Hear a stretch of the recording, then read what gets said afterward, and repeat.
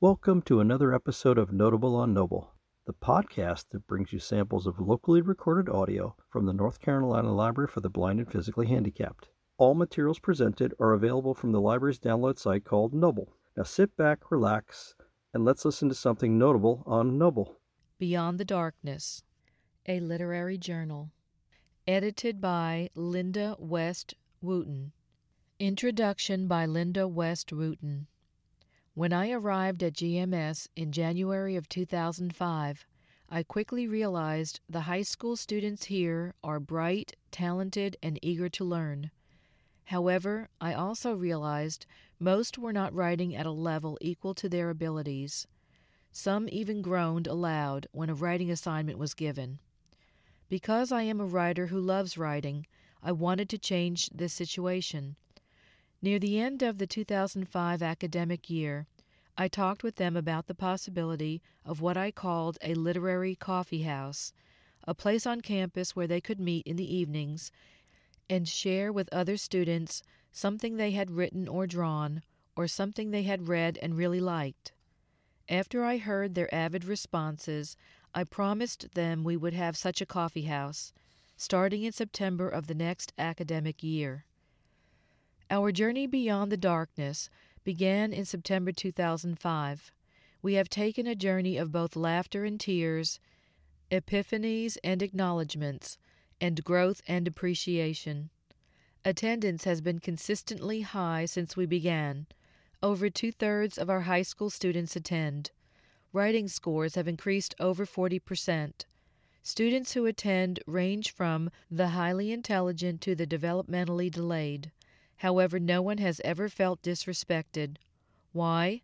Because we have two basic rules we always follow: be kind to each other and make positive remarks and helpful suggestions.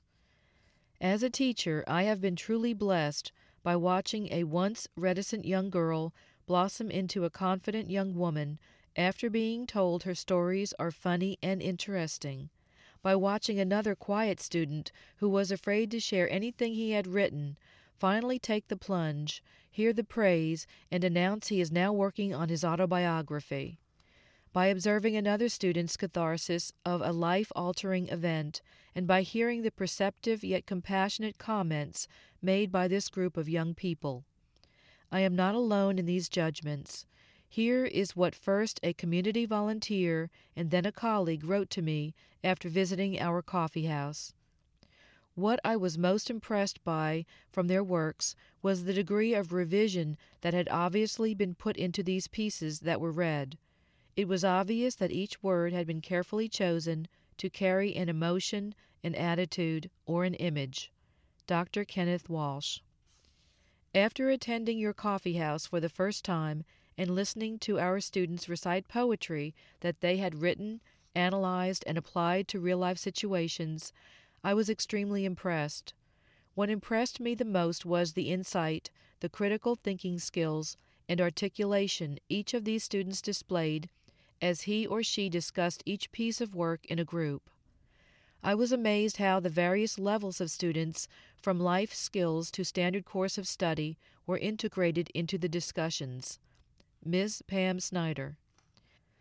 I have long adhered to a statement by Ebert Hubbard: the object of teaching a child is to enable him to get along without his teacher. Note: original source unknown. Quote shared at a DPI workshop. End note. I am sometimes simply an observer, because the students have taken ownership of the coffee house, just as they have taken ownership of their writing. These students have come to realize important truths about good writing. 1.